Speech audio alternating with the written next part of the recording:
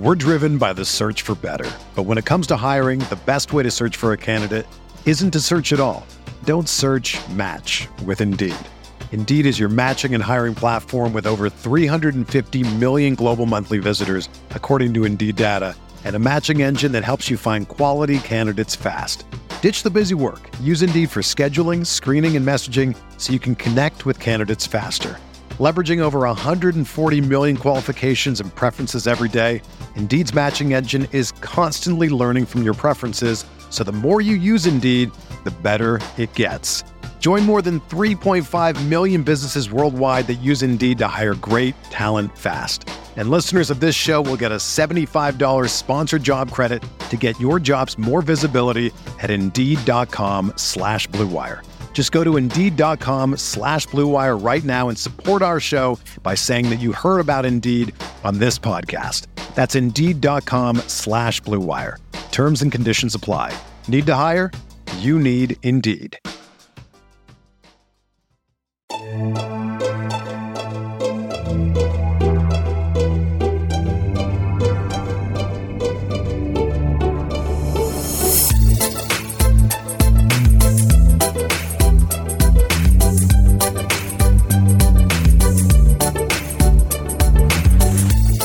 Hey there, Knicks fans.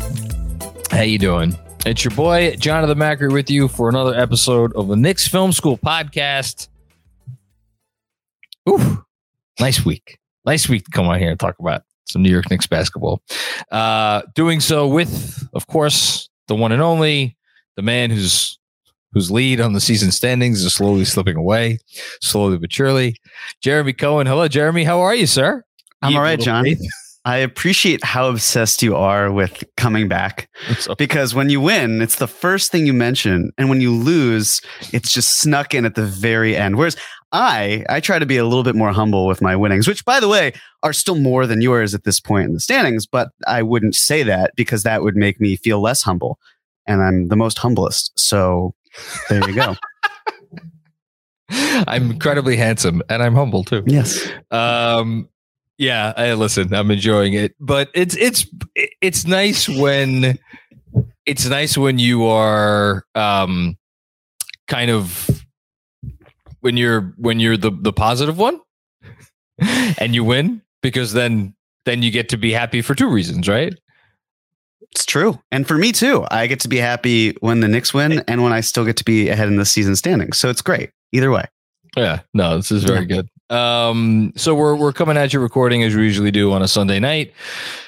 Weird weekend because the Knicks didn't play this weekend. Was this like the second weekend they didn't play a game? It's definitely one of the few weekends that they have not played any game, but it was kind of nice. It was nice. We got to enjoy a win on Friday, polish off a very good week. Go into a part of the schedule that should be interesting that we'll talk about as we prepare for some friendly faces that will be coming back, which we'll talk about. But it was nice to have kind of a relaxing weekend, and we'll talk through the games that took place over the last week. But I don't know, it feels pretty good to be a Knicks fan right now, right? Yeah. I feel like we're exactly where we were when the Knicks had won 7 in a row, 6 in a row, wherever point we were and where we were talking about a win streak. Yeah. It's wild how it's a roller coaster. I think about it, would I rather have win-win loss, that sort of thing? I wouldn't. I think I'll take this. It's nice. The highs, they're very high. The lows, lower. But not low. Yeah, the 5-game losing streak was annoying. It was, but the thing about that was it didn't feel like there were moments. It felt like there were things that were salvageable that just kind of slipped away. And you could say, well, the Knicks got away with games, for example, in Toronto. They got away with one against the Spurs, but it didn't feel quite the same to me. It wasn't another team blowing it and the Knicks capitalizing. Yeah, it was a little different than that. So I'm very happy with where the Knicks are at. Again, you have someone in Julius Randle who is playing at an incredible level right now, who deserves to be in the All-Star conversation, paired with Jalen Brunson, who's playing at a phenomenal level, who will not make the All-Star team, but deserves to be in the conversation. I listening to your podcast with Benji, I agree. I don't want to agree. I still think Randle will make it, but it's tough to get two players on the same team there.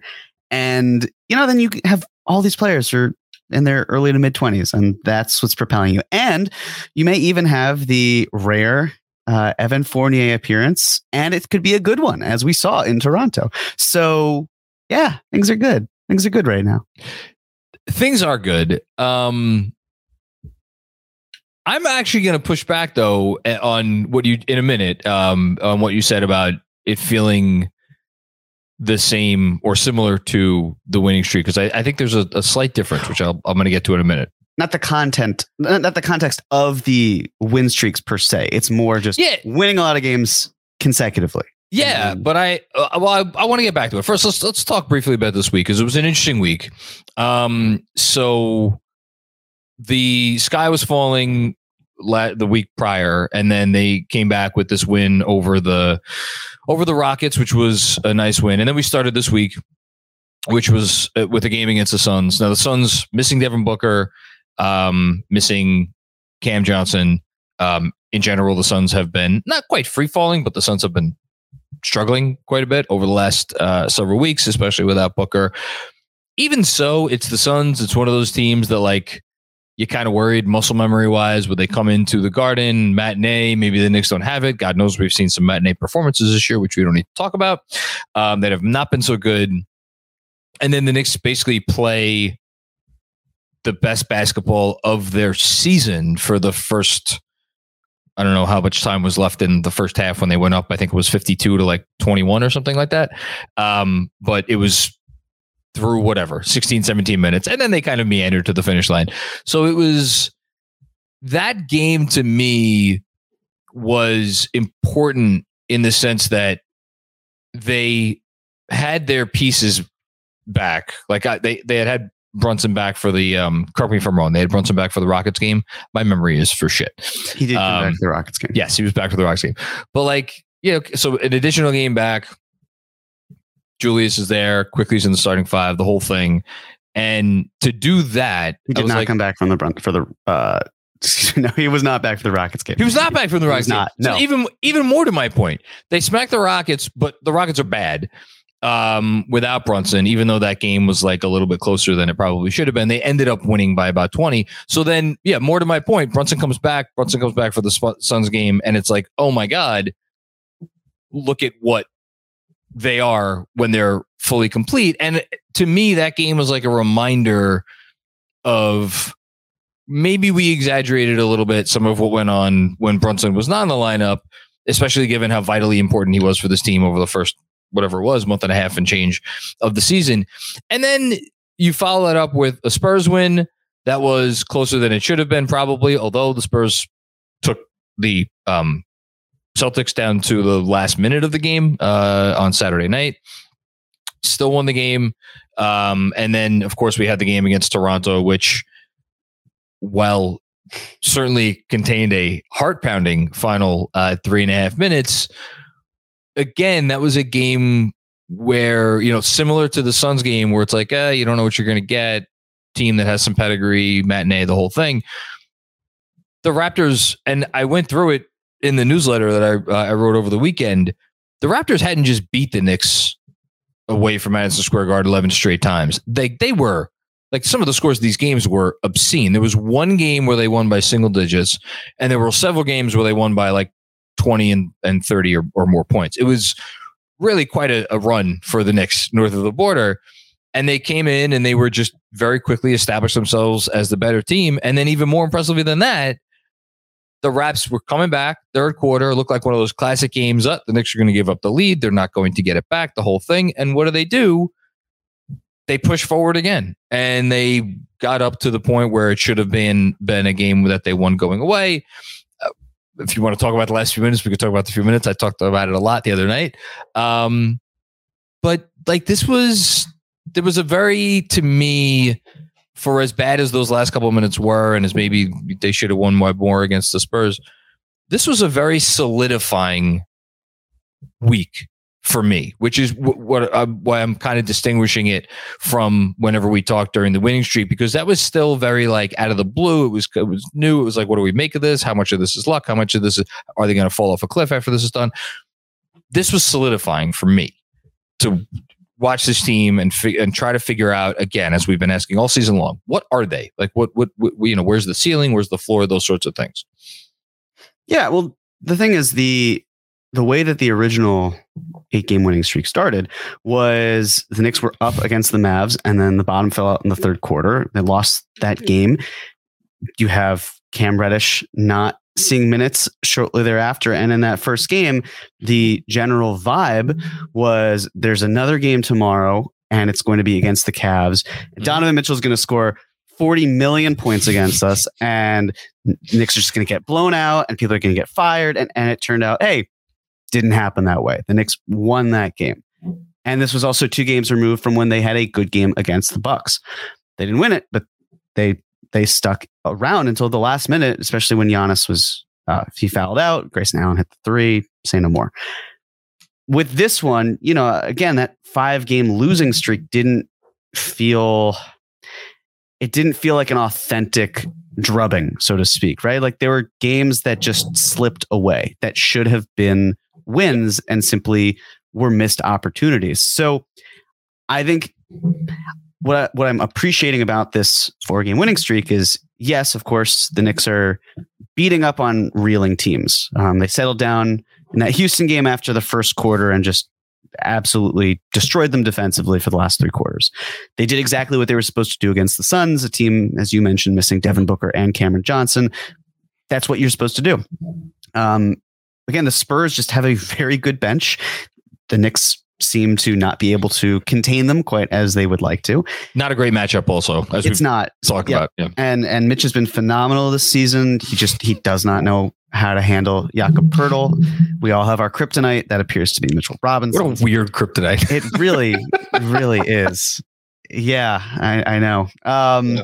And then you have the Toronto game, which, I mean, you mentioned about how the Knicks have lost some significant games in Toronto. How about the game that they lost against Toronto in Tampa, where they shot the worst 3-point percentage in NBA history for a team in a single game?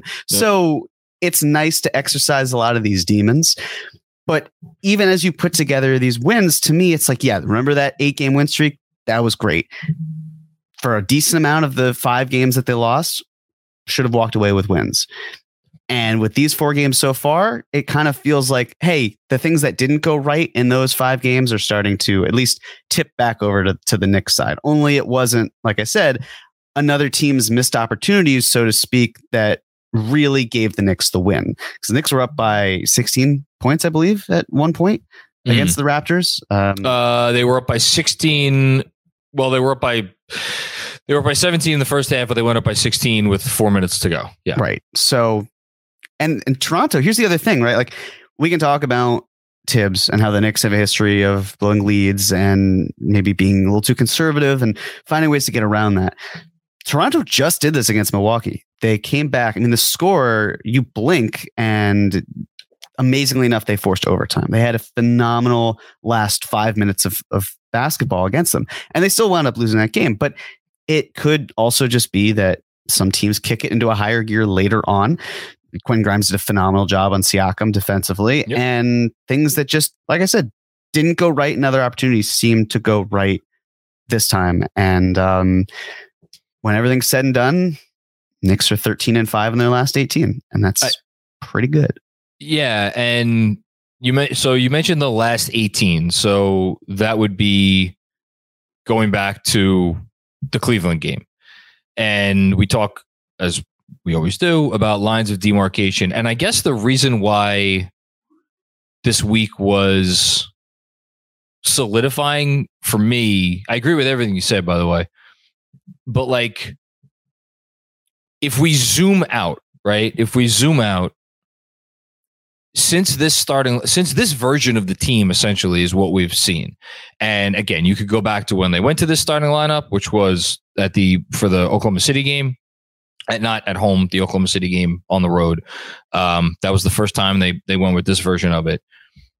Or if you want to go back to when the winning streak started, which was after the Dallas game, I want to go back to where the Oklahoma City game in OKC, the start of this starting lineup, because over that entire time, they got murdered at home against Dallas, right? They got absolutely destroyed. They were embarrassed, ran off the floor in the second half after they played a pretty good first half of basketball.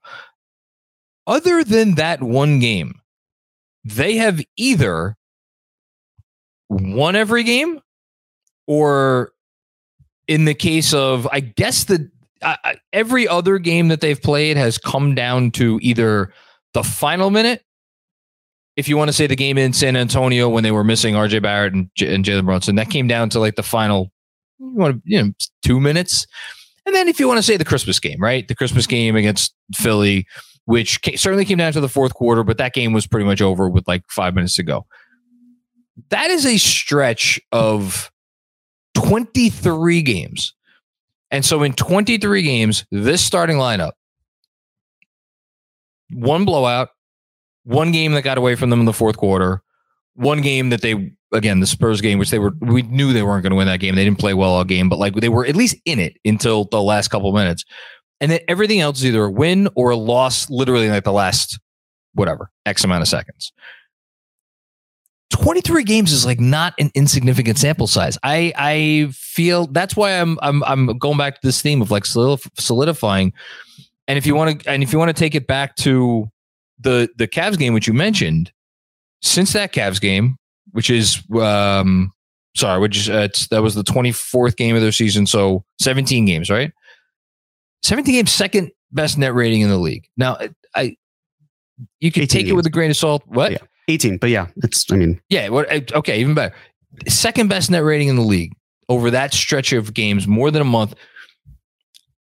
I feel good about this team, and I feel like this week really settled me into to allowing myself to feel like, no, this isn't just a hot streak. This isn't just playing the right opponents. This isn't this. This isn't that. This is a real, not a contending team, not even a team that's going to be fighting for home court advantage in the playoffs, but a team that like should absolutely be, if not in the lead for the 6th seed from here on in, like in the race at the very least. Yeah, 100%. I completely agree. And I think the other thing, if we're using that Thunder game as the benchmark, and I personally believe that is the ideal place to start, dating from that game, November 21st till January 6th with the Raptors game, the Knicks have lost one game. Excuse me, there has been one game, I guess, where, I mean, technically a loss anyway, but one game where the Knicks have lost by more than 7 points. And the Sixers game, we could say like, well, that was, a blowout in the fourth quarter. Just everything kind of fell apart, and the Knicks found a way to climb back. And sure, but even still, if we call it 2 games, that's impressive. That's really impressive for a team that does not have a quote unquote star, that is having these younger players where everything seemed in flux. A mere week and a half later from that Thunder game when we had the Mavs game and everything just seemed absolutely on fire. Like that's it. Just, I know that with so many games, it's a challenge to kind of stay in the moment and also look at the bigger picture. But the larger picture here, it's a beautiful one. It belongs in the Louvre. It belongs in MoMA, whatever type of historical piece of art, I like it. Whatever history or timeline, the best museum that it has, it belongs in that one. And it's great. And it's encouraging moving forward as well, because there are some very tough games on the schedule in a few weeks, not right away. We'll get there for sure. But this was essentially what they have been needing to do, taking care of business. It's just a shame that some of those games, they didn't do it in the way that they should have. As you're saying it, I'm like, I was about to say, until you say that last thing, I was like, is this the best case scenario for the 22-23 Knicks in terms of what they have done? What we have seen through 40 games, the best case scenario? And it would have been, had it not been for, as Jeremy's dying and needs to take a drink of water. You're right there. Yeah, the water went down the wrong way. There you go. It happens. Well, there you go. It would have been a perfect intro to this podcast had it not been for the water going down the wrong way. Something you've done thousands of times in your life, drank water, and yet on this instance, goes down the wrong pipe. that was, let's see, we can analogize it to the Dallas game, either Dallas game, actually. We can analogize it to either Dallas game or one or two others. But like, I think for the most part, this is about as good as, anyone could have hoped for. And that's a nice feeling. You mentioned no stars. I want to get back to that for a second. But first, we're going to what? I was going to say, if there was ever a transition, it would be me drinking water and nearly dying and needing to figure out who I can sue for damages. I don't know who was at Poland Spring, maybe. I appreciate the fact that you think that I have enough disposable income to direct towards Poland Spring. No, this is New York City tap water, baby. That's what we work with. Even better. So you could. I could. Yes, I could afford Poland Spring, but I am still staying true to my New York City tap water. Me and you both. Anyway, it's time to hear from our friends at Weiss and Rosenblum with the personal injury report.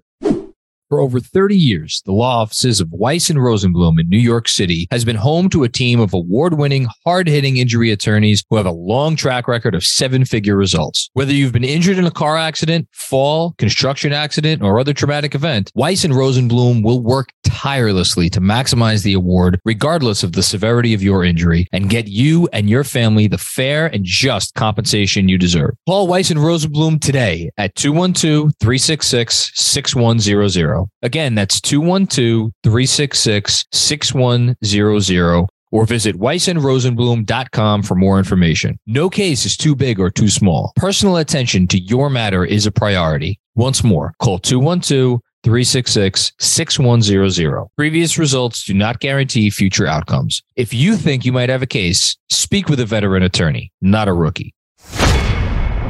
You never know. Maybe there's a case there. There could be. And you know what? The best part is... Cup. Yes. Well, probably not the angle you want to go to because it is a Knicks Film School Cup. But with that said, I sue Knicks Film School. Yeah, that's great. Love it. Oh, man. Yeah. I've seen some things back in the day. Husbands suing wives is wild, wacky stuff that goes on.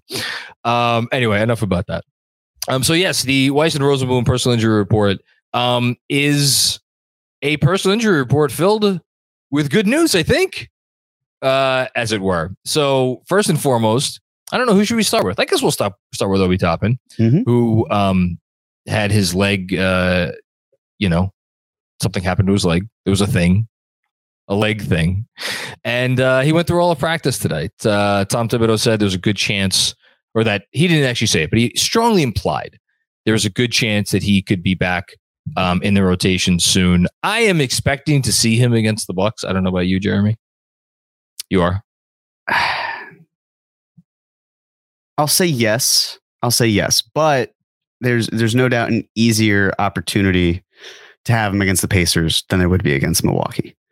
Just based on the Bucks game is a tough one to come back to, but I'll agree with you. I will say yes. It is a tough one to come back to. But to me, it's the sort of thing where it's like if there were a blowout, and I think that it's harder to do with Milwaukee unless you are on the other end of it. Not to say the Knicks can't blow out the Bucks. They don't get blown out anymore. Right. So that's the thing. It's like either the Knicks keep it close or they're winning, or they're winning by so much that then Obi comes in, and if Giannis is playing, it's going to be harder. And yet the Charlotte Hornets went into Milwaukee and had a 51-point first quarter. So wild. So yeah, yes, I would love to see Obi Toppin. So I'm just going to will it into existence that he'll be back against the Bucks. I mean, against the Raptors, who, again, I think this was more opponent. One, it was opponent specific, and two, Julius Randle was had the first quarter of his life, so it took a while for Jericho Sims to even get in the game. But like Jericho Sims only played 4 minutes against the Raptors, so like the notion that Obi Toppin can't get in there and play 3, 4, 5 minutes a half at the very least against the Bucks, I think that's what I would guess, but we'll see. Whatever, whether it's against the Bucks or whether it's against the Pacers, he's going to be back very soon. The more interesting one, because we've been waiting patiently for it, is RJ Barrett, which Andrew Claudio writes down here in the personal injury report, finger chopped off. RJ Barrett did most of practice today, according to Tibbs. His listing is doubtful. So I don't remember when's the last time the Knicks had a doubtful tag on someone that ended up playing. I feel like it's been long enough that I can't remember who it is. Yeah, I can't remember either. No, I don't. He's doubtful for a reason. Yeah, he's doubtful for a reason. Again, soon. He'll be back soon. I will just ask you where RJ Barrett is concerned. Could you pick a word to describe your emotions about the thought of RJ Barrett coming back? Good. I mean, I don't like. I know you're looking for something that's a little bit. You were a lit major, weren't you? Yeah. No, just it's a sort of thing where there are a lot of players right now who are playing heavy minutes. Emmanuel Quickley, specifically, being one of them. Leading the league still, I think, over the last 8 games, maybe. He very well might be. So it's a sort of thing where things have been going just fine, even in RJ Barrett's absence. But make no mistake, the starting 5 with RJ Barrett still has fantastic numbers. So it'd be nice to have him back into the fold.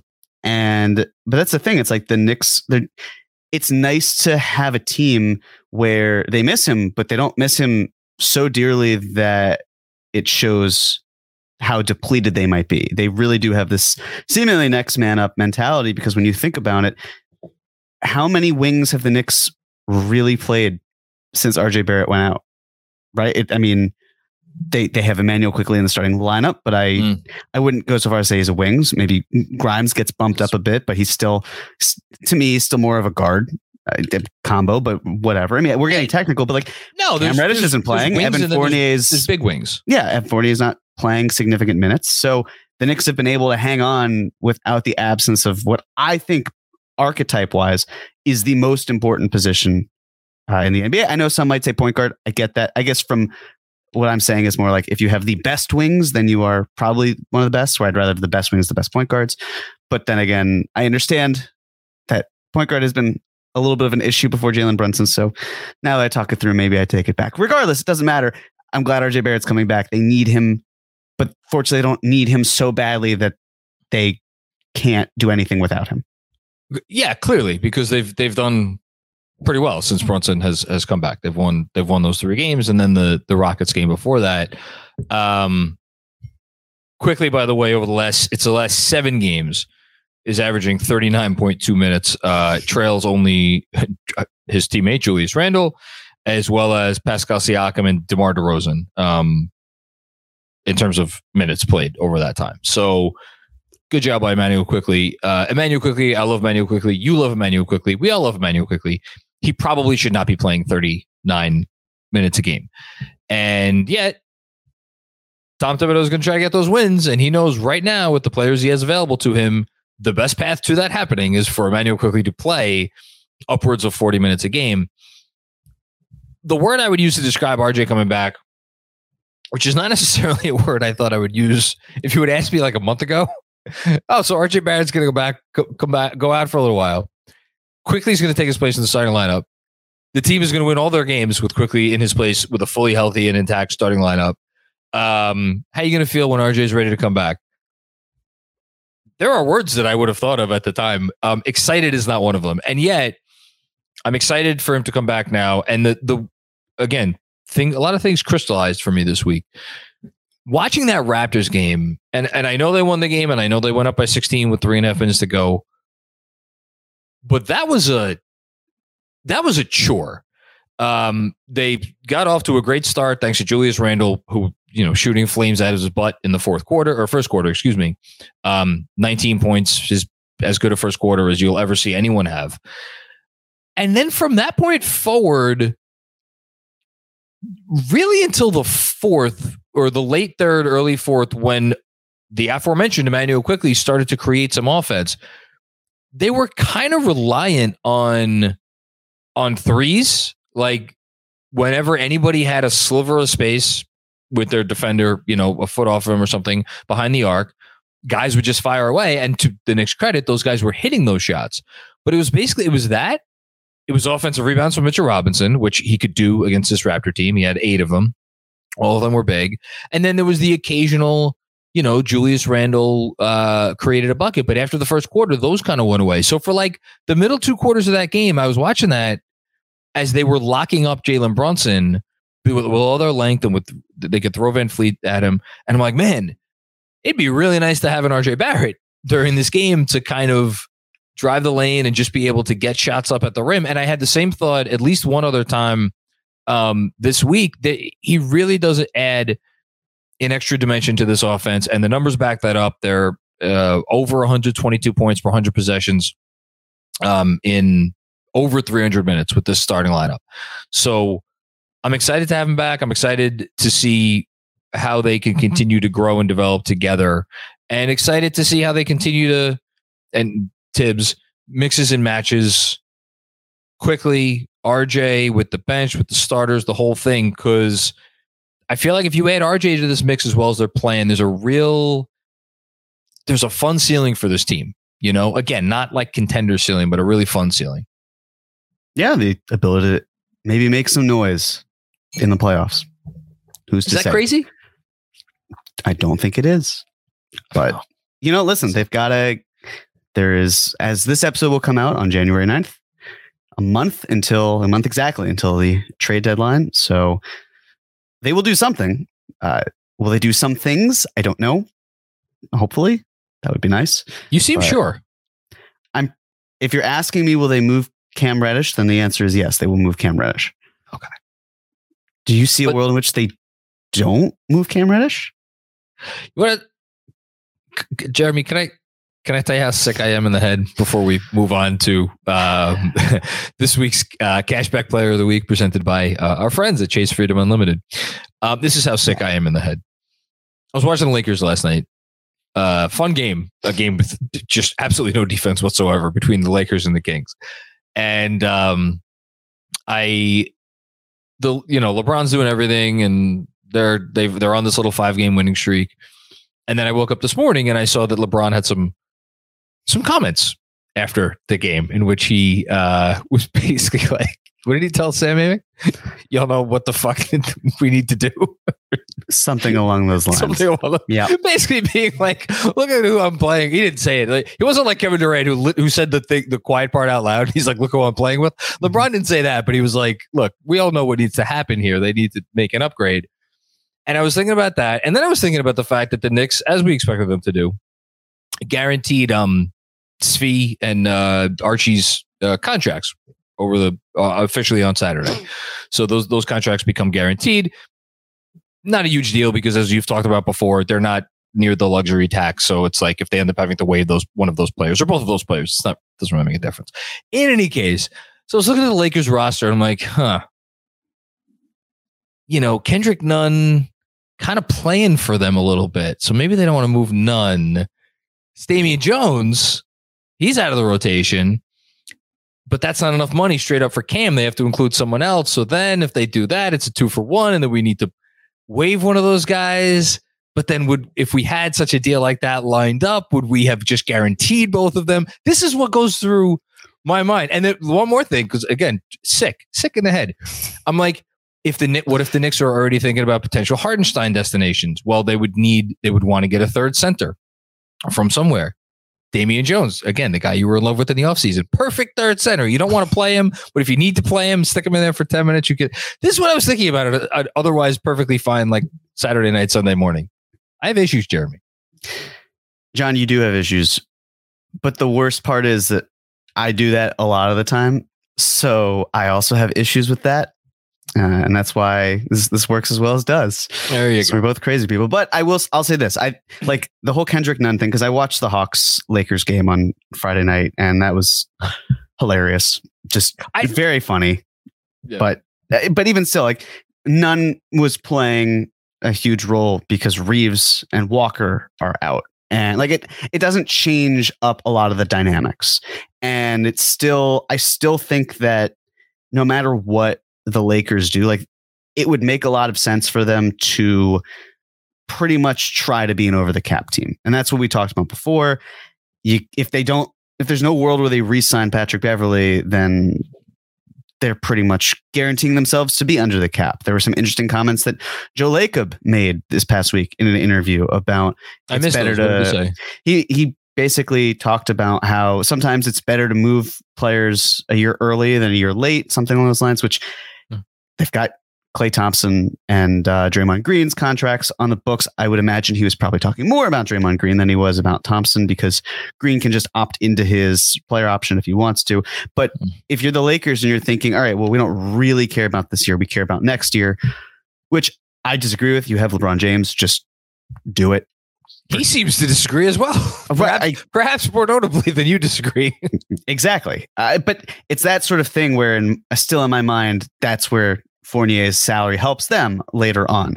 That's where still like Cam and being a restricted free agent with a higher cap hold, like he's not going to cost them that much money when they do pay him. Like all these little things that to the casual fan shouldn't necessarily matter, but they have long lasting impacts and what they can do. So I still, again, to me, there is not a world where Cam Reddish, as he languishes on the bench, not playing, whether it is a mutual agreement or one party saying this isn't happening. And I'm not even necessarily talking about the Knicks. It could also be in the case of Cam Reddish and his representation. But even still, an opportunity needs to be found for him, because I also don't see why the Knicks would want to extend him. And as you talked about with Fred, why they would offer the qualifying offer, which he could then take. And then he has a no trade clause by default, because all these reasons. It's just, they need to move him. I see them moving him. The question to me is, are there other pieces that they are moving at the deadline? Yes. And that is what I am anxious about. Not in a way that's like, it's negative, but just, I'd like to know a month from now after the 3 p.m. Eastern Standard Time deadline, who is going to be a Knick and who will not be. Very last thing on this, and then we'll move on, because again, team's playing well. We want to focus on the team that is that's playing. I don't think this is a hot take at all. I think Fournier has moved past Derrick Rose not in the rotation, but like if break glass, he's the first break glass in case of emergency player now. And I think he has played very nicely since he's been called upon. He was, as many pointed out, he was plus 23 in, like, I don't know what it was, 12 or 13 minutes the other night against the Raptors. Like, and like, to be honest with you, like, that should be the case. Like, Evan Fournier, like, very recently was paid a lot of money by the Knicks, and we all thought that was a decent signing. And even after his first year, we were like, okay, maybe not the best contract, but fine after all he did. And now he's kind of moved into this other role. Like Derrick Rose, I don't want to say it out loud, but like, we can kind of see where this is. It doesn't look like it's coming back. So given that situation, I wonder what their let me be general and leave it at this. I wonder what their discussions surrounding any Fournier trades are like. And I wonder, Fred always mentions like, yeah, they'll talk about Fournier, but they'll be like, we want a second round pick back. At this point, I almost wonder, is there a part of him that's like, you know what? Maybe we should just hang on to this guy. Like I easily move. It becomes an $18 million or $19 million expiring contract next year. You've talked about the possible benefits that come with that. Like it's just something I've been thinking about also. For sure. I think the most polite thing to say in regards to the Derrick Rose situation is the best value he provides is that he can give another team the opportunity to either get out of any long-term salary, long-term being like past the 2023, probably ending for 2024, or not, or they can extend him and with his team option, pick it up. I don't necessarily know why they would, but there are circumstances in which it might make sense to pick up his contract. Like, for example, if the Knicks only found a way to trade Reddish and Fournier for expiring money, and the Knicks want to be Reddish and Fournier for expiring money, and yet the Knicks wanted to be an over the cap team next year, how does that help you do it? Oh, okay. You keep Derrick Rose and you guarantee his salary. That's the only context where it would make sense to really do that. But with Fournier, I mean, if you're the Knicks and you're bringing someone in who is going to play meaningful minutes in some capacity, and you're not trading any of the 9 other rotation pieces that you believe will stay in the rotation, I'm including someone like Deuce McBride in this case, and I'm not including Jericho Sims, I'm bringing Obi Toppin back into the fold. You either need to play Evan Fournier, which then would make an 11-person roster if everyone is healthy, or you're back in the spot of, or you're back in the spot of Evan Fournier is on the outside looking in of the rotation, which, look, of course they could do. They already took him out. I don't think that they want to put him back I don't think they want to mothball him. I think that they're looking for an opportunity where they, correct. It's interesting to me, and you might be able to prove me wrong on this, but I feel like Fournier made the comments to the Daily News about his role and it was like the next game he started playing again. He had some role. I think it was also the Mavs game where that's when Stefan Bondi's article came out. Yeah. And then sure enough, Fournier was playing that Spurs game. So I'm not saying that is the impetus for why he's playing. I think but it may have been a factor perhaps in the Knicks saying, look, we do have this player. Ideally, we do want to move him. We know he's still an NBA player. Maybe it's not even about how much value can we get for this guy, like in terms of second round pick, but how movable will he be? We were in a situation in the offseason where there was a thought process of if Evan Fournier is going out in a Donovan Mitchell trade, the Knicks are now adding another pick for a team to take on that salary. Yeah. And so if you're able to say like, no, we can get him to a point where it's salvageable, because when he's not playing, he's just sitting there. And it's like teams know what he is. I don't mean this in the way that like they're playing up his trade value. That's not what I need to imply. It's more just like, hey, here's a reminder that we need someone at the 3. We need someone who can space the floor. Evan Fournier is here. We're really depleted. This is what he has to offer. We're still listening. But we're not willing to move him for the sake of moving him, because it's never been about this year, and it's not going to be about this year moving forward, as good as this team might be over the last 23 games or so. I am willing to wager that there will be games in which Evan Fournier is on this roster, and if everybody that is ahead of him in the rotation is healthy, that he will not play. That is what I am willing to wager.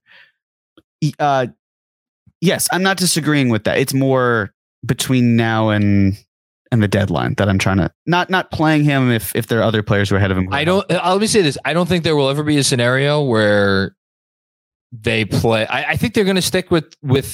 I think they're going to stick with 9. And if everybody's healthy and they stick with 9, I don't think Fournier is going to play. Like, I don't think he moves ahead of Deuce, and there's no one else that he would even possibly move ahead of. That's my prediction. It's not unfounded. No, I get it. Yeah. We'll see. I don't think your thought is crazy either by any stretch. Okay. We're driven by the search for better, but when it comes to hiring, the best way to search for a candidate isn't to search at all. Don't search, match with Indeed. Indeed is your matching and hiring platform with over 350 million global monthly visitors, according to Indeed data, and a matching engine that helps you find quality candidates fast. Ditch the busy work. Use Indeed for scheduling, screening, and messaging so you can connect with candidates faster. Leveraging over 140 million qualifications and preferences every day, Indeed's matching engine is constantly learning from your preferences, so the more you use Indeed, the better it gets. Join more than 3.5 million businesses worldwide that use Indeed to hire great talent fast. And listeners of this show will get a $75 sponsored job credit to get your jobs more visibility at Indeed.com/Blue Wire. Just go to Indeed.com/Blue Wire right now and support our show by saying that you heard about Indeed on this podcast. That's Indeed.com/Blue Wire. Terms and conditions apply. Need to hire? You need Indeed. Hey, it's Kaylee Cuoco for Priceline. Ready to go to your happy place for a happy price? Well, why didn't you say so? Just download the Priceline app right now and save up to 60% on hotels. So whether it's Cousin Kevin's Kazoo Concert in Kansas City, go Kevin, or Becky's Bachelorette Bash in Bermuda, you never have to miss a trip ever again. So download the Priceline app today. Your savings are waiting. Go to your happy place for a happy price. Go to your happy price, Priceline. What's going on, Knicks fans? This new year, you've got goals, and Factor is here to help you achieve each and every one of them. Save time and have the energy you need to tackle everything on your to-do list with Factor's ready-to-eat meals delivered straight to your door. Get Factor and not only skip the trip to the grocery store, but skip the chopping, prepping, and cleaning up too. Factor's fresh, never frozen meals are ready in just 2 minutes, so all you have to do is heat and enjoy. No matter what your lifestyle, Factor has the meals to help you live it to the fullest. With keto, calorie smart, vegan, veggie, and protein plus meals on the menu each week. Prepared by chefs and approved by dietitians, each meal has all of the ingredients you need to feel satisfied all day long. With 35 chef-prepared, dietitian-approved weekly options, there's always something new to try. Plus, you can round out your meal and replenish your snack supply with an assortment of 36+ quick bites, smoothies, juices, and more satisfying add-ons. Looking to cut back on takeout? Get Factor instead. Not only is Factor cheaper than takeout, but meals are ready quicker than restaurant delivery in just 2 minutes. Eating vegan or veggie is a snap with Factor because each meal is prepared by chefs and approved by dietitians. You know that your Factor meal has all of the ingredients you want and nothing you don't. And if you're looking to mix it up, you can add a protein to select vegan plus veggie meals each week. Get Factor and enjoy clean eating without the hassle. Simply choose your meals and enjoy fresh, flavor-packed meals delivered to your door. Ready in just 2 minutes, there really is no easier way to eat well. Achieve and maintain your goals this year with Factor. Get America's #1 ready-to-eat meal kit and start saving time, eating well, and living your best year ever. Don't hesitate. Head to factor75.com/filmschool60 and use code FILMSCHOOL60 to get 60% off your first box. That's code FILMSCHOOL60 at factor75.com/filmschool60 to get 60% off your first box. Let us get to the Cashback Player of the Week, aka the Game Ball, presented by our good friends at Chase Freedom Unlimited. See what I'm going to do right now is I'm going to read the candidates so Andrew doesn't yell at me or you to do so. This week, the candidates for the Cashback Player of the Week are Julius Randle. The apology needs to be as loud as the disrespect. I am reading what Andrew writes on the rundown. That is not my words. Those are pretend you are hearing Andrew Claudio's words. That's great, Andrew. Thank you. Emmanuel Quickley, #1 in the NBA in on-off differential for defensive rating. He's awesome. Mitchell Robinson had 18 big rebounds against the Raptors, including 8 on the offensive glass. Jalen Brunson. Can we? Is it too soon to call him Mr. Clutch? I don't know. But some big clutch baskets late down the stretch against the Toronto Raptors. They certainly do not win that game without Jalen Brunson. Also had some notable moments at the end against the Spurs as well. And then 2 more. One on a serious note, DeMar Hamlin seems to be doing better. Awesome that is what happened as opposed to what could have happened. So shout out to DeMar. And then last and least, hashtag Claudio Prophecy 13-5 is still in play. There's no chance in hell either of us is picking that one. No. In spirit, we both pick DeMar Hamlin, but yes. For the sake of content, we'll pick someone else. Should I do it? Yeah. I would like to log a complaint, and I almost want to drag on Andrew on here to log a complaint. What did I do? What did you do? Yeah. I think I know where you're going with this. It's not what you did. It's what you didn't do. Okay. There's a lot of names. There's a lot of people. Think about it, Andrew. On this cockamamie sheet that you came up with. Okay. A lot of good names. A lot of people deserve to be mentioned here. Someone who you did not write down. It's the head coach of the New York Knicks. We're very on brand today. Yes. I did not put the head coach of the Knicks. No. And that's Tom Thibodeau.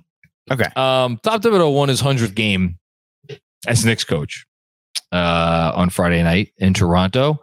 There have been 13 head coaches of the New York Knicks since Jeff Van Gundy was like, I'm getting the fuck out of here. Thibodeau was only the 3rd to win 100 games. So he only trails Mike D'Antoni. Mike D'Antoni won 121 games in about 3.5 seasons. And then Mike Woodson won 109 games in, say, two and a quarter seasons. So Tibbs is now at 100. Since Van Gundy left, him and Woody are the only head coaches of the New York Knicks to have above a 500 record. I have some other stuff on Tibbs, but I have a newsletter going out on Monday. Of course you do. A one for me, if you will. Look. Recheck the rundown. I saw the rundown. I saw it. I added him to the list of candidates. I apologize. Congratulations, Tibbs. Listen. Deserves to be mentioned. Yes, the apology needs to be as loud as the disrespect, both for Tibbs it doesn't. and for other people. No. You know why you know why the apology doesn't need to be as loud as disrespect, and why there really doesn't need to be an apology? Because Tibbs doesn't care, and that's the best part about Tibbs, and that's why I love him. Exist. No, well, he does. That's not why he does this. Anyway, wait. Julius Randle will be my cashback player of the week. He's been awesome. He should be an NBA All-Star. Just said it was Tom Thibodeau. Yeah. No, I wanted to log a complaint about that Tom Thibodeau was not included on the rundown. Yeah, because I didn't. I honestly just out of sight, out of mind, forgot. I had 5 candidates already and decided not to put him there. But yeah, yes, and that's he can be your cashback. I don't care. No. Also, no. are you insinuating he like watches our show? No, of course he doesn't watch our show. Right, that's what I'm saying. He doesn't know we exist, is what I said. That's very different. For watching our show versus knowing we exist are two very, very different things. I don't think he knows what Knicks Film School is. Okay. Okay. Do you believe he does? I don't think he knows that the internet exists, John. I think he's watching game film with a notepad. Tom Thibodeau is far more aware of the things that are said than I think you realize. What does this mean, John? I just think he is someone who keeps tabs on the things that are being said about him and his team. Mostly his team, but yeah. Jeremy, what do you react to this? Listen, if John's going to lodge a complaint, then I'll lodge a complaint too. Okay. Andrew, you mentioned the players. You add in the coach. You don't add in who hires the coach. You don't add in the front office. Let me do the full list. The unmitigated gall to not have the front office here when they're the ones who are the architects of this team. But no, Can I just finish giving my game ball?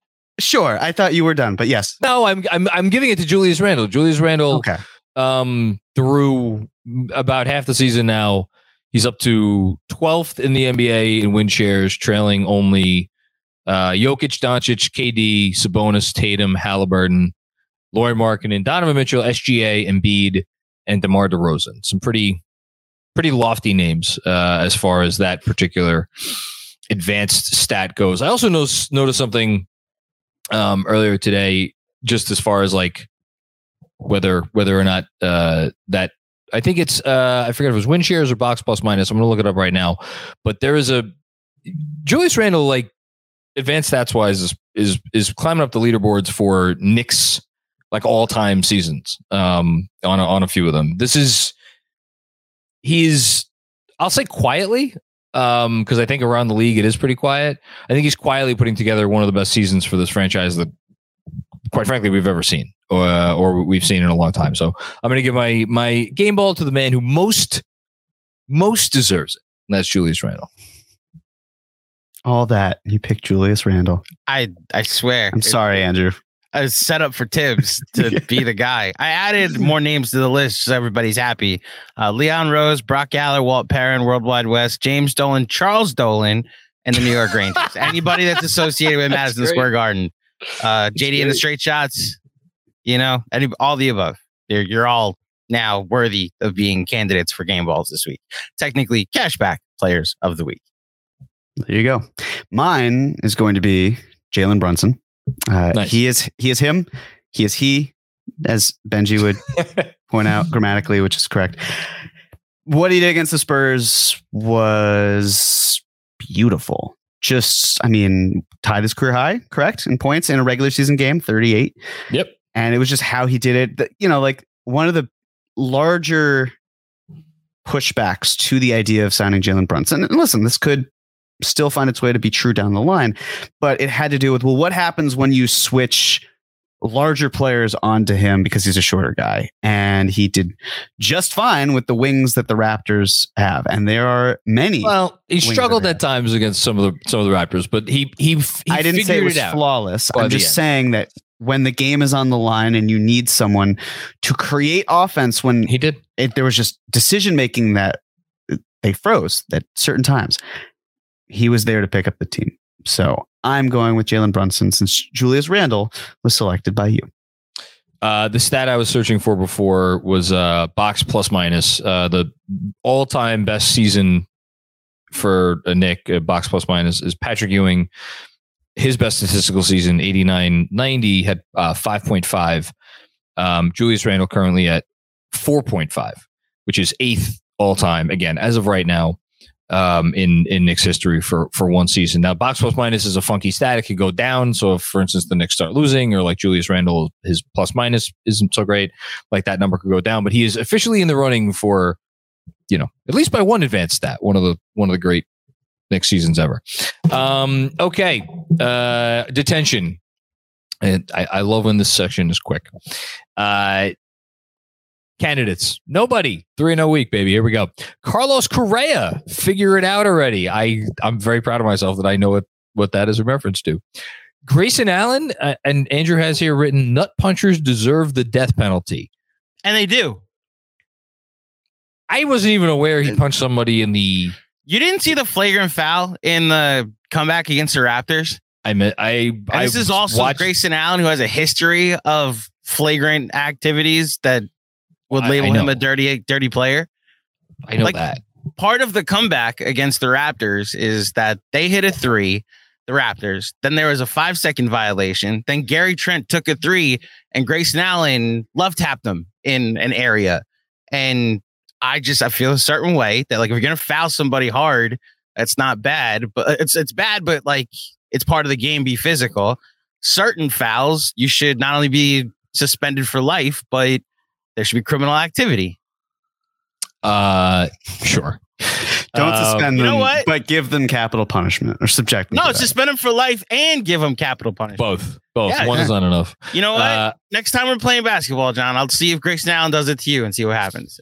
Please don't. Mm-hmm. Next up, candidates. Bill Simmons had a Knicks greatest what if Knicks podcast, and he failed to mention what if like Pat Riley stuck around and was given maybe an ownership stake. I know Andrew's quite passionate about that one. Sports guy, here, I have a book for you. It's called Blood in the Garden. It was on the New York Times bestsellers list. Chris Herring wrote it. You should read it, and then you might rethink your list.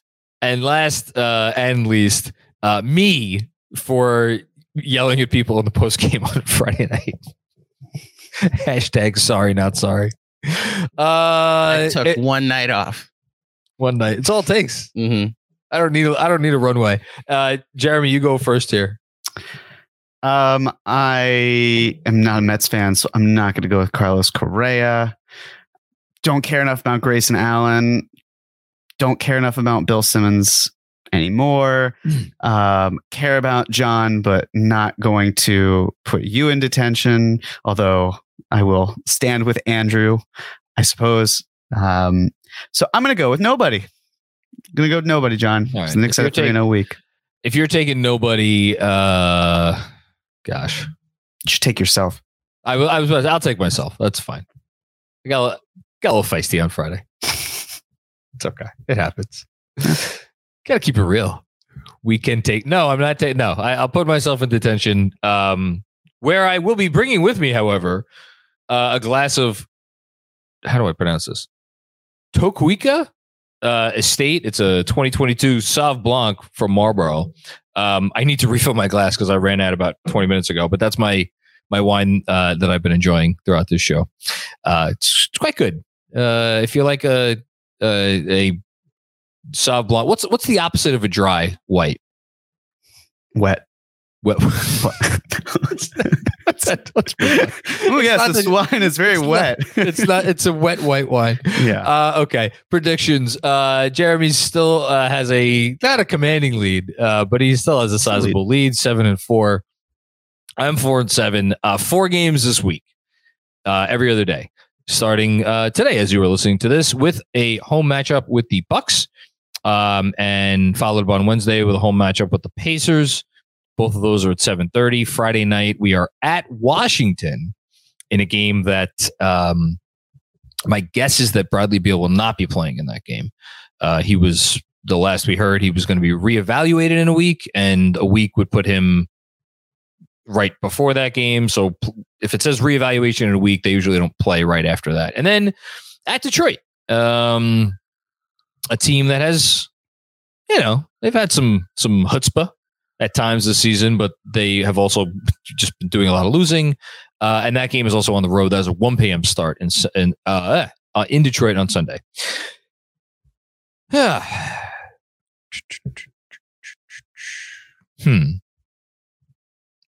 always like to put you in a tough spot. It's always my goal. Not because it's nothing personal. If I could put you in a tough spot, it makes it easier that it'll give you a choice. And if you get the choice, there is a better chance that you will choose wrong, as opposed to if I give you an obvious pick on a silver platter, then you only have one choice, and it's, Are you explaining logic to me? I think I'm meant. Yeah, no, I got that. Thank you. I appreciate that, John. No, see, but here's the thing. I want to win. I don't want you to win. And I'm going to make it so you have to pick ones that you have a less. Yes. No, thank God. You. If I wasn't in detention already, I definitely need to be in detention now. Maybe don't let me out. I'm not going to. Oh, man. No, I'm not going to overthink. I'll go 3-1. I'll go 3-1. I think I know. I know which way you're going to go. And I wonder if you would have picked. I don't know if you want to be honest with me. Would you have picked? I'm assuming you're going to pick 2 and 2. I guess I should wait until you pick first. I am going to select 2 and 2. Would you have taken 2 and 2 anyway? I would not have. Okay, you would have taken 3 and 1. Mm-hmm. Okay, that's fair. Yeah. So we'll see. Yeah, but this is another one of those ones where, and again, God knows, don't ever try to predict anything with this freaking team, despite everything we talked about earlier. But that is one of those nice things for me. Well, it could be nice for me and it could be terrible for me, because if they beat Milwaukee, I'm feeling freaking great about my chances the rest of the week. If they lose to Milwaukee, then it's like, oh wow, I gotta go 3-0. So I guess from that perspective, maybe 2 and 2 was a smart pick, because if you think they're going to lose against the Bucks, and I sit here today, I don't know that I feel great about us beating the Bucks, then at that point you only got to get one more loss. Well, here's the other thing. Think about the last, 17 games. 8 straight, 4 straight, 8 straight, 5 straight, 4 straight. 4 straight. So I'm just saying, it doesn't predict future outcomes, but we could potentially say that if they lost 2 games, if they lost a game, that they might lose a game after that before snapping a streak. But they could win the first 3 games and then lose the last one, and you'd still walk away with the win. Well, so it should be a good week this week. Wouldn't that be something? Yeah, I'm putting my money where my mouth is. I think this team's playing good, and they'll at least, even against better teams or good teams. I'm not saying Indiana's better, although Indiana won again tonight. My God, I was watching some of that game. So yeah, Indiana moves ahead of us in the standings. Although the Heat lost to the Nets, good job by Brooklyn eking that one out in the end. Although we will see if the Nets lost that game to a greater extent. KD knee. Yeah, we'll see what happens there. Okay, announcements. Do you want to do the first announcement? Should I do the first announcement? I can do the first announcement. Absolutely. I figured since it pertains more to you than me. It does. There will be an episode of Cream, Cap Rules Everything Around Me, on Tuesday, January 10th. So I believe we said, Andrew, did we say 6 p.m. or 7 p.m. Eastern Standard Time? That is up to you and what time you'd like it to be. So if it works easier for 6 or 7, it's up to you. That's a great point. I will be in the office. So 7 p.m. it is. 7 p.m. on Tuesday on the YouTube channel, on all places that we go live when we go live now. If you want to participate, I guess, head to the YouTube channel and we'll be pinning all your questions, cap related, trade related, who you'd like to come to the Knicks related this Tuesday night. Trade we didn't commemorate. Trade season kicked off. Yes, there was a trade. A former Tibbs guy, Gorgie Jang what was that? He was traded and then waived, and now he's Noah Vonleh, once a Knick, always. I was going to say, him former too, Knick was traded to San Antonio, and then they waived Vonleh, and they waived Jang to create the space for him. And then they brought back Jang on a 10-day contract. Yeah. They being the Spurs. Yeah, that's pretty cool. Once a Nick, always a Nick. No Vonleh. Yes, how could I forget? Okay, so good stuff. Check out Jeremy at 7:00 on Tuesday. Also, in case you missed it, we debuted our new end of the weekday and end of whatever Friday podcast called Casual Fridays, in which Andrew hops on with several members of the Knicks Film School crew. Is it going to be this 4-man lineup officially moving forward? I know that's what you said, but I wanted to confirm. Yep. Okay. The casuals. So the casuals, XJ, Mensa, Sean with a W. Very much enjoyed the conversation. Very much enjoyed the format. There was a little bit of feistiness there.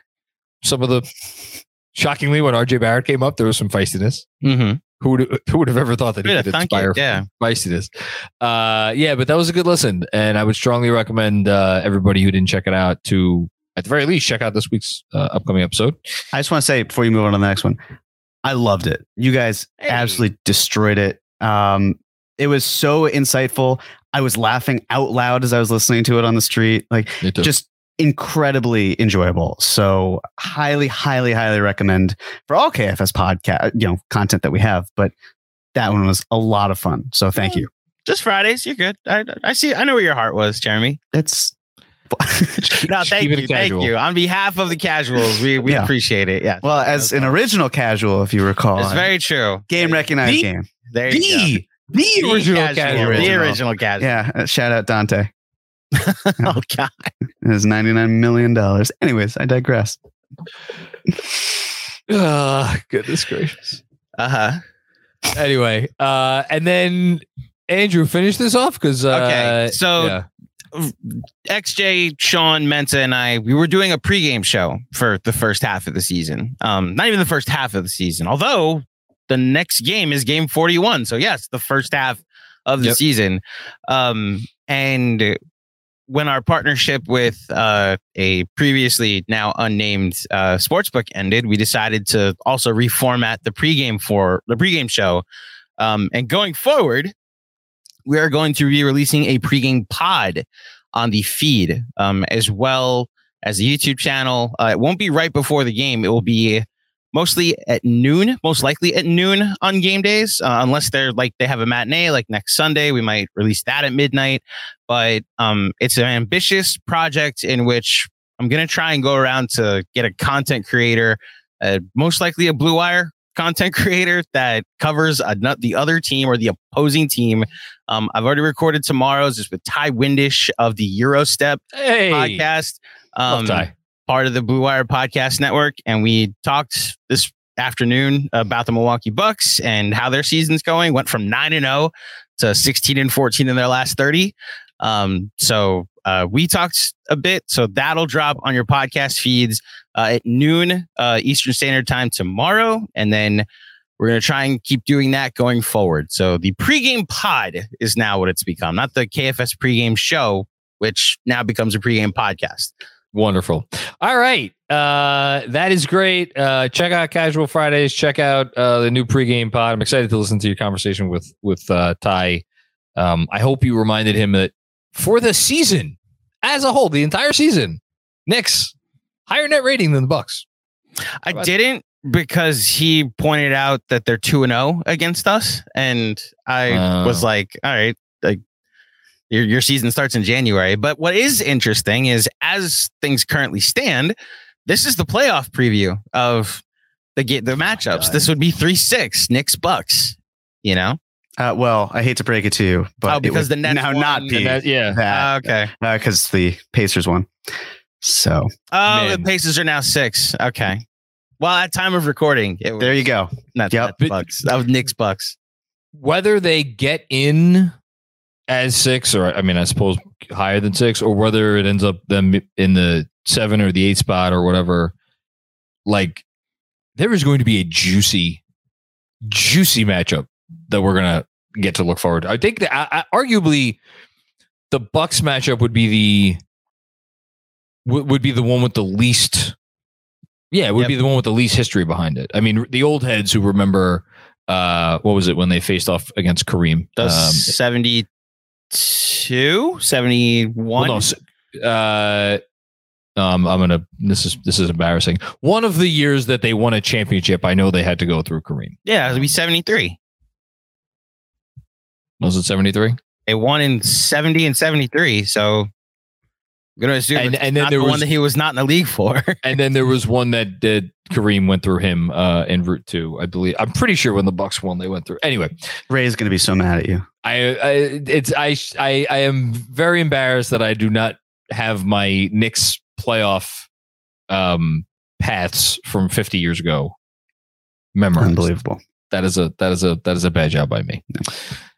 As Adrian's looking it up, Knicks never played the Bucks in the finals.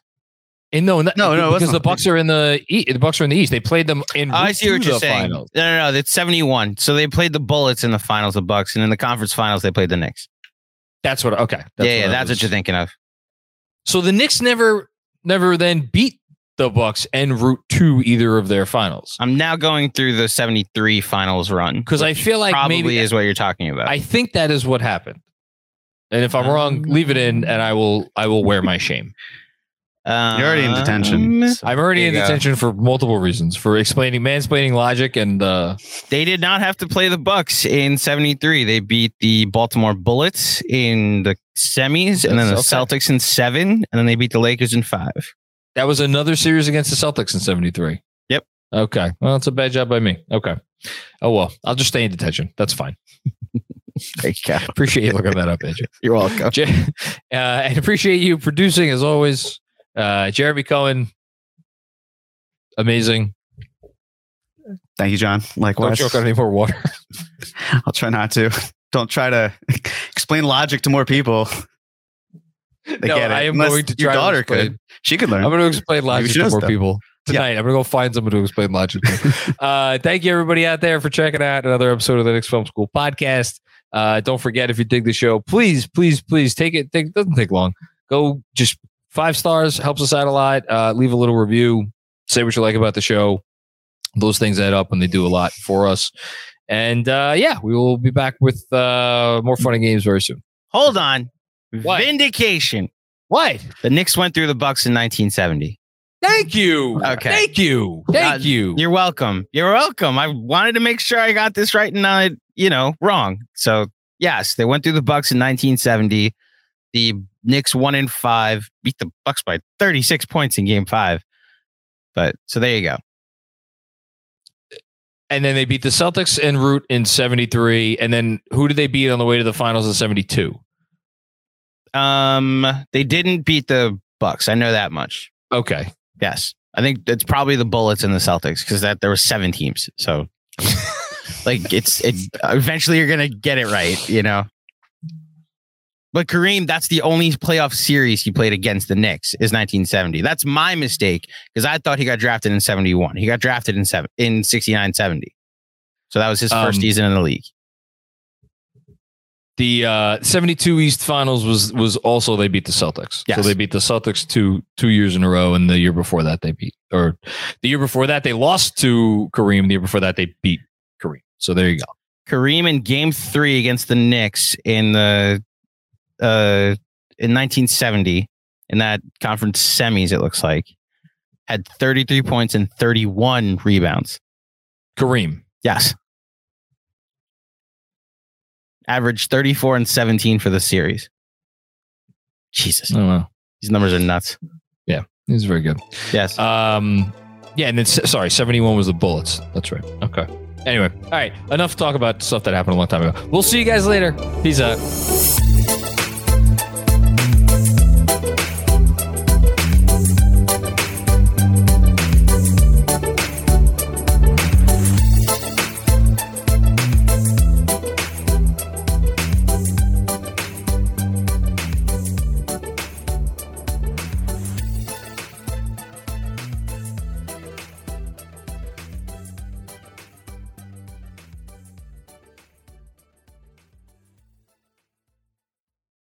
Everyone is talking about magnesium. It's all you hear about. But why? What do we know about magnesium?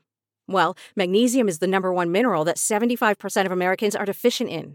If you are a woman over 35, magnesium will help you rediscover balance, energy, and vitality. Magnesium supports more than 300 enzymatic reactions in your body, including those involved in hormonal balance.